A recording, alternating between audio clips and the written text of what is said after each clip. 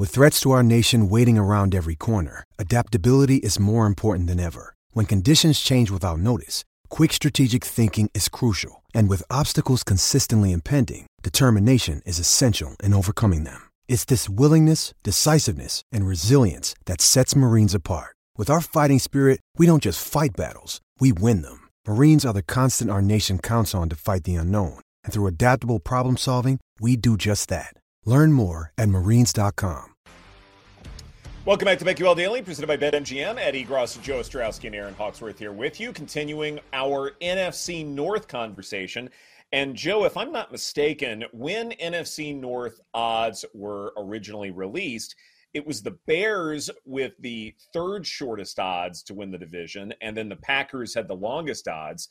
But since then, here in late June, it's the Packers, depending upon where you shop, right around plus 350, something like that. And it's the Bears with the longest odds now to win the division at 4-1, plus 420, somewhere thereabouts, depending upon where you shop. Joe, do you think this is fair to believe in the Packers just a little bit more and the Bears just a little bit less? Brian Baldinger laughed at me when I suggested believing in the Packers in any sense, but the market seems to be moving that way. See, there is a little bit of disagreement, though. There are some sports books that still have the Packers as a long shot, the Bears as a third favorite. But what I think is even bigger is there at BetMGM not long ago, the Bears and Vikings were co-second favorites. The Vikings, who just went 13-4, and the Bears, who just went 3-14, were co-second favorites, and now nobody seems to be interested on the Bears. I don't know if it's a little bit after free agency times. That's like not a lot has changed here, but the market at one point was hot on the Bears, and now doesn't seem like they were betting on the Bears because they keep on dropping. You mentioned plus 400 over at BetMGM. They're the long shot just about everywhere. It's interesting that they go 3-14. They finish 1-13 after a 2-1 start. 1-13. Now, much of that was them trying to lose. They tanked. I mean, the trades they made, they ended up losing a few really close games, like 3 straight games. I think they lost all of them by like a field goal, somewhere around there. So some of the players they did have were competing, but they got what they wanted. They got that number 1 pick. They traded it away, and they got a legitimate number 1 receiver. Muhsin Muhammad famously said, Chicago is where receivers go to die, and he hasn't been proven wrong yet. So we'll see if DJ Moore can change that up. Ed, you brought up the possibility of Chase Claypool actually being okay, looking like the guy that we saw in his rookie campaign with the Steelers. Well, we're the time of the year where everything's positive. Oh, he's working so hard. They're getting along great. The quarterbacks and receivers are meeting up in this city, and they're getting their work in. Everything's great. That's not happening here with Claypool. There's been a lot of negative reports about Chase Claypool and that the organization is not pleased with his work ethic. They're not pleased with anything they've seen so far. And this is supposed to be the offseason, full offseason with Justin Fields. Can you step in and be the number 2 receiver, and Mooney's more of the slot guy? Not based on everything that's been reported thus far. The defense could not be worse. They decided to spend some money at linebacker. They're bringing Tremaine Edmonds, TJ Edwards coming in, so the defense will make improvements. But in the middle of last year, you end up trading Roquan Smith. Like that's gonna kill you. He was the heart of the defense that they did have. They think they got the best offensive tackle in the draft. Darnell Wright is going to be their day 1 right tackle to begin the season out of Tennessee. So they did improve. I guess that's the case that you make for 7.5. And I'm not trying to be a homer, but it's all about Justin Fields. I'm not betting the under 7.5. It's a much softer schedule. Last year, they were tanking and they were trying to get that number 1 pick, but the part that kind of went underreported is it was a brutal schedule, and with that, there were 3 or 4 times they faced teams coming off byes that were in a position to succeed against the Bears. So it wasn't a big surprise that they ended up just being awful. But, I'm looking towards the bottom. It wouldn't surprise me if this ends up being a competitive division where the Bears and Packers are much closer to 500, or maybe both of them exceed expectations and go above that win total of 7.5, which is put on both of them. I'm with you. I agree. I think there's value on the Bears at 4-1 at BetMGM to be challengers for the division. Last year, the biggest issue, in my opinion, was the secondary. They stunk. They also couldn't get after the quarterback. But as Joe just mentioned, they addressed a lot of their issues, whether it's bringing in Tremaine Edmonds, Darnell Wright. They did good things in the draft. So I think between those moves, that they did through free agency and the drafts, this should be a better team. Plus, you've got Justin Fields just improving and getting better, another year under his belt. So I think there's value here on the Bears. I like it at 4-1. I also find it interesting, to Joe's point, that this could be, tighter. As some of these other divisions that we've talked about, like the favorite is minus money, and this is one where, even the Lions are plus 140. So I think it is a lot closer right now, and it'll be interesting. So that makes me strongly take a look at the Bears. And now it will be the splash of cold water pertaining to the Bears, because on the one hand, I do think Justin Fields will improve. I think he didn't have a whole lot around him, and now this is the time to figure out whether he is capable of being an NFL starting quarterback or if you need to move on from him. So this is very much feast or famine as far as that's concerned. DJ Moore, I also like that acquisition. Not only did he lead the NFL in air yard share for the Panthers last year per Next Gen Stats, he was nearly 7 percentage points higher than second-place Devontae Adams. And so he was the Carolina offense in 2022. And so even if Chase Claypool is not panning out, you have DJ Moore, who can be that wide receiver number 1, and he's comfortable with really large workloads. And so if it is Fields and Moore all day, every day, I think that can still be effective. Now, where I do have some problems with the Bears, a lot of these offseason moves are moves that suggest that the Bears feel like that they are on the cusp of being in contention in the NFC. And to me, that is a huge leap of faith, because Tremaine Edmonds, yeah, great off-ball linebacker, great coverage grade last season for PFF, but it's not one of those vital positions. Certainly coverage is important, but off-ball linebacker is not a position, it's not a priority position. Neither is guard, and that's where the Bears invested heavily in terms of getting guys there.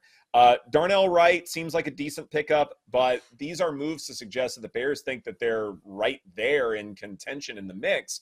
And I just don't buy that right now. I think there are a lot of unknowns that could mean that the Bears either completely tank, or they could at least be, 500, slightly above 500. But regardless, I have not liked these offseason moves. See, I disagree with that. I thought a lot of these moves were just to get to that baseline, to be a competitive team once again. And when you break it down, what's DJ Moore? To help Justin Fields. What's Darnell Wright? To help Justin Fields. It's time for him to take a step in year 3. And the passing's got to be better. It's not just with the legs. And that's what people are talking about. The season-long prop for rushing yards is set at 825.5, and people that cover the team think that he's not going to get close to that. I would disagree with that notion. I think they do understand that steps need to be taken, and these are not over-the-top moves. The receiving group last year, pitiful. They needed to add a top-end guy, and they didn't like what they saw from Claypool. So you need to help Fields a little bit. In the end, the big story is Fields, year 3, excuses are gone. It's no more offensive line is trash, has no weapons. That's done. That is over now. And you have that Carolina pick next year. They're going to find out this season if the regime that inherited Justin Fields is going to keep him long-term. it's Kaylee Cuoco for Priceline. Ready to go to your happy place for a happy price? Well, why didn't you say so? Just download the Priceline app right now and save up to 60% on hotels. So whether it's Cousin Kevin's Kazoo Concert in Kansas City, go Kevin, or Becky's Bachelorette Bash in Bermuda, you never have to miss a trip ever again. So download the Priceline app today. Your savings are waiting. Go to your happy place for a happy price. Go to your happy price, Priceline.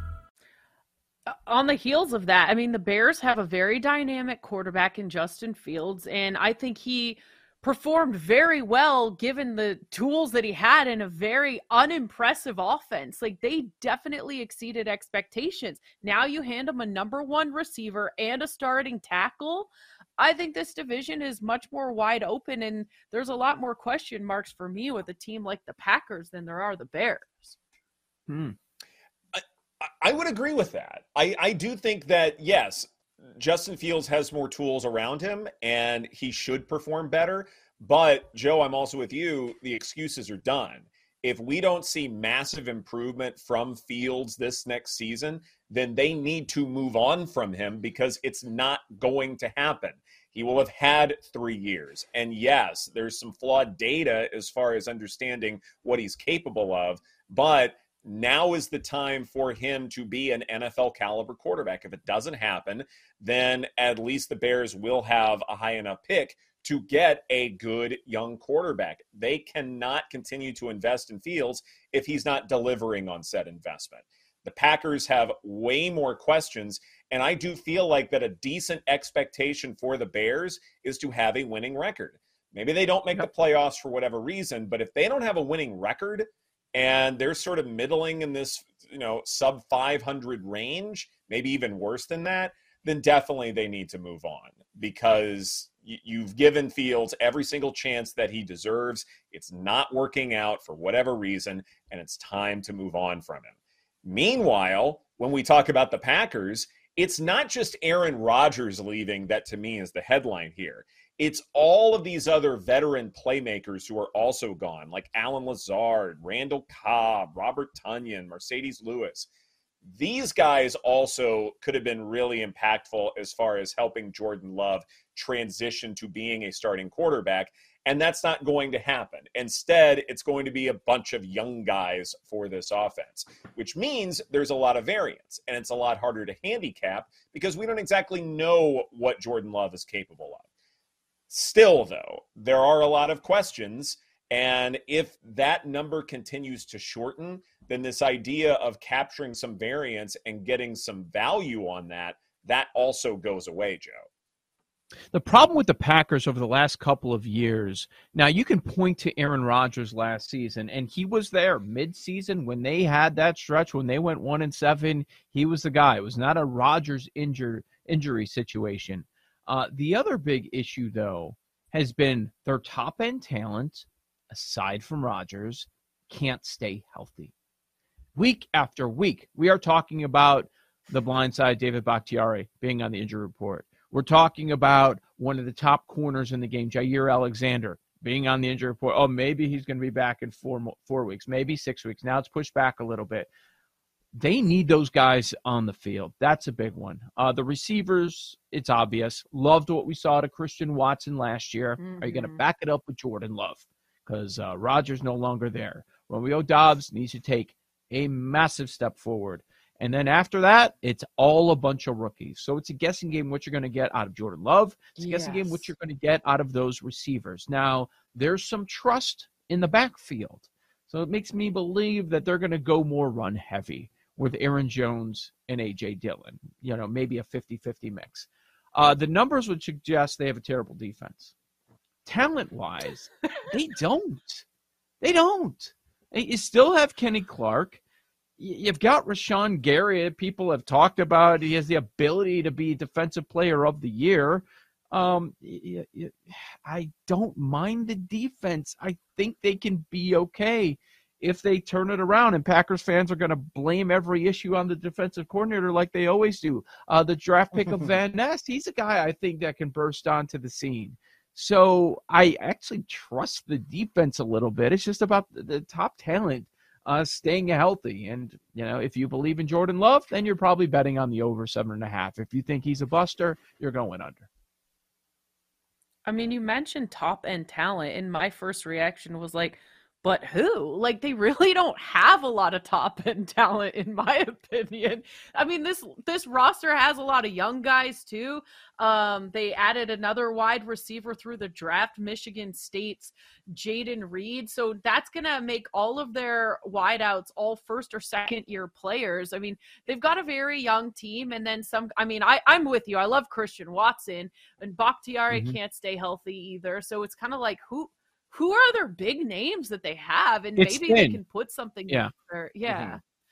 Maybe they can put something together, but just so many question marks with this Packers team. And as you mentioned, Joe, it all starts with Jordan Love. I don't have a crystal ball. I have no idea if this guy's going to pan out or not.